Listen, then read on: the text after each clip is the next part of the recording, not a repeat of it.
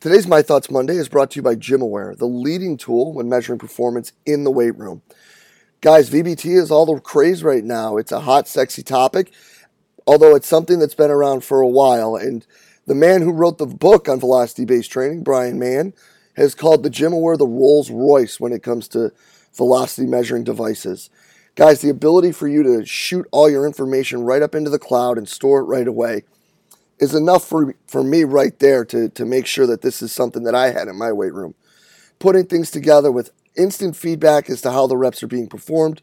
On top of that, with the x-axis correction, so you don't have to necessarily worry about direct positioning when you're performing the exercises.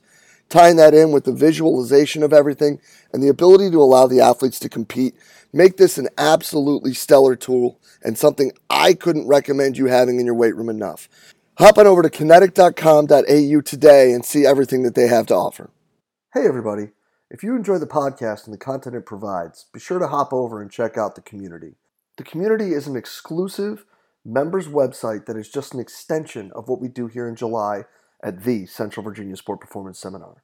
What it is a combination of video lectures, a coach's corner with your Monday morning take-home information, and a forum where you can talk about anything and everything related to the field of strength and conditioning. In the community, you'll find content added each month from some of the top practitioners in the world, ranging from PhDs to high-level coaches, bringing you exactly what they're doing with their athletes or their research at the present moment. On top of that, an additional discussion by coaches bringing you that Monday morning information, things that you can add to your training program right away. Tying that in with the opportunity to discuss with coaches around the world in the forum on anything and everything from the topics addressed in these presentations to whatever you're seeing in your daily life as a coach.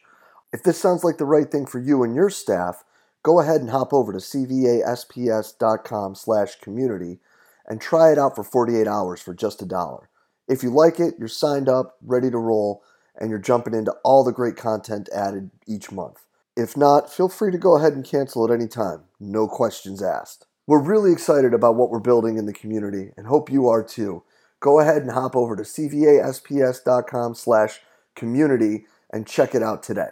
Hey, what's happening, everybody? Jay DeVeo coming at you with this week's edition of My Thoughts Monday. And today, guys, I want to talk a little bit about a common discussion and a common question that people like to ask on the internet again. So kind of go into the FAQs of what you see on Twitter and those Instagram Ask Me Any Question things. That's like, people want to get into talking about what higher profile coaches or what coaches in general use for their loading schemes and periodization plans and all of those things that are really cool and really kind of sexy and neat to talk about. But really, at the end of the day, there's only one way to elicit an adaptation. You got to do more. That's it. We sit here and we want to talk about all of these fancy undulating models and getting into really advanced training, what you see in special strength training, or even what Dr. Mann talks about, velocity-based training, and we're talking about triphasic stuff for your 13-year-old field hockey club, or your 16-year-old swimmers, or your junior high football team. Guys, you've got to do more to get better, to elicit an adaptation. But they're going to have to do more later, too. Even Dr. Mann, even Cal, they talk about GPP. They talk about building a general base. Why are we talking about using all of this crazy advanced stuff with non-advanced kids? I mean, if you look at the qualification system used by the Russians when they would identify the level of the athlete, even a college athlete is a middle-level athlete, at best. And we're talking about implementing some of the most advanced training methods that you can with a freshman soccer player? What are you going to do with that kid in 4 years? If that kid in his first 3 years or in her first 3 years has run through 3 rounds of triphasic training and has gone through velocity-based training in season and has hit some of the most high-impact, highly intense plyometrics, what in the world are you going to do with that child when they are 22 years old? What? What's left? Why are we looking to find all of these dramatic stimuli that are so intense and so crazy, but super cool in order to develop these kids? Are we training them for Instagram, or are we training them to make them better athletes? Like, I just don't get it. You know, and I understand, like, straight up, 100% understand, staffing is a problem. As a matter of fact, there's a Coach Me Plus chat going on right now where they asked that question. What is the biggest problem you have? And I said staffing, period. I would rather have no technology, nothing but barbells, plates, and not even racks, just shit laying all over the floor, and have more people on our staff. Because more people on a staff can do more things. They can serve the people better. They can work with people better. They can be more individualized. They can show up and do more things. So I understand that what I'm about to say is kind of a hypocrisy to me saying that, but we have to be able to level and individualize and split up and figure out what is best for each kid. I get it, right? I get it that there are some people out there who are coaching 500 athletes at one school, and that is exceptionally difficult. But you can still have levels. Like, you can still have level 1, level 2, level 3. Like, they can still have boxes that they need to check, right? You can still have ways for them to progress.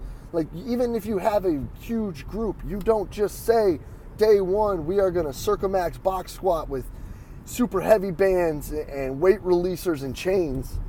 You wouldn't do that. You would teach them how to lift first, right? I hope. So why are we not thinking a little bit more in a sense of having, even if it's cookie cutter for the levels, you still have it progressive and you're still able to do more as we go. Now, I also understand that there are some sport coaches that are going to want everyone to do everything the same all the time.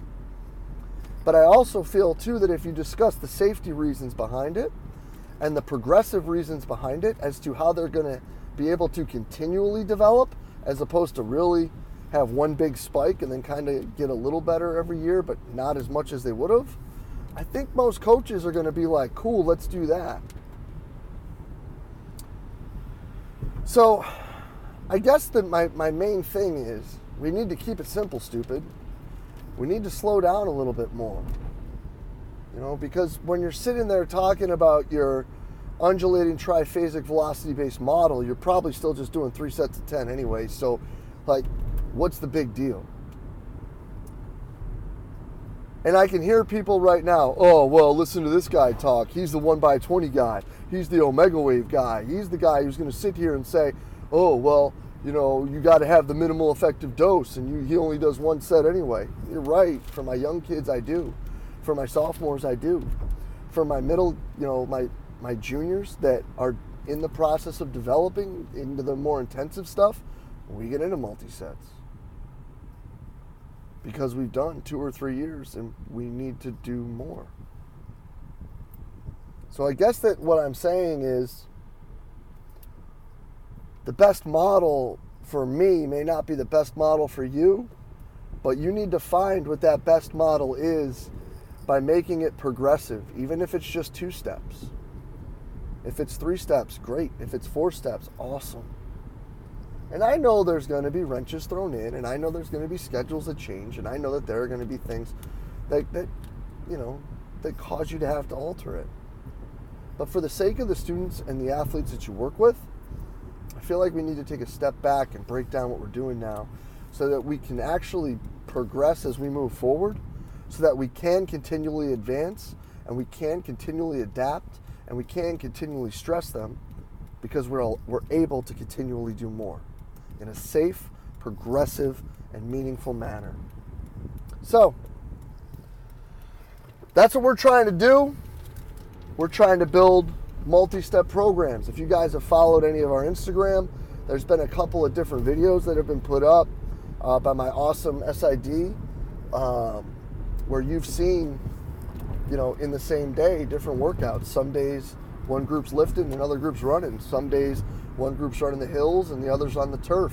Some days they're both lifting. Some days, they're all doing different stuff because we have our levels. And do they individualize more as they move forward throughout the year? Yup, they sure do. But in the general phase, are they all pretty similar? Yup, because it's all general. Am I sitting here able to do that because I only have 16 guys that I have to do that with? Yup, but I do it with my swim team too. And I do it with our swim club as well. We have 2 levels. We have one where we teach them how to hold positions and we slowly progress them through light lifting, mobility, technique work for an entire year. Because that's what's best for the kids, in my opinion. So, just remember, when people want to talk about adaptations and stress response and building this, that, or the other quality, at the end of the day, the only way that you're going to elicit an adaptation is to do more. You're going to have to do one more rep. You're going to have to try a little harder. You're going to have to run a little faster or a little longer, or one more set or whatever it may be. Because eventually what you did isn't enough. So if it's another pound or another second or a little faster or another rep, you've done more and you've elicited that adaptation a little bit better. So that's my thoughts for this Monday, guys. Hope you're doing awesome.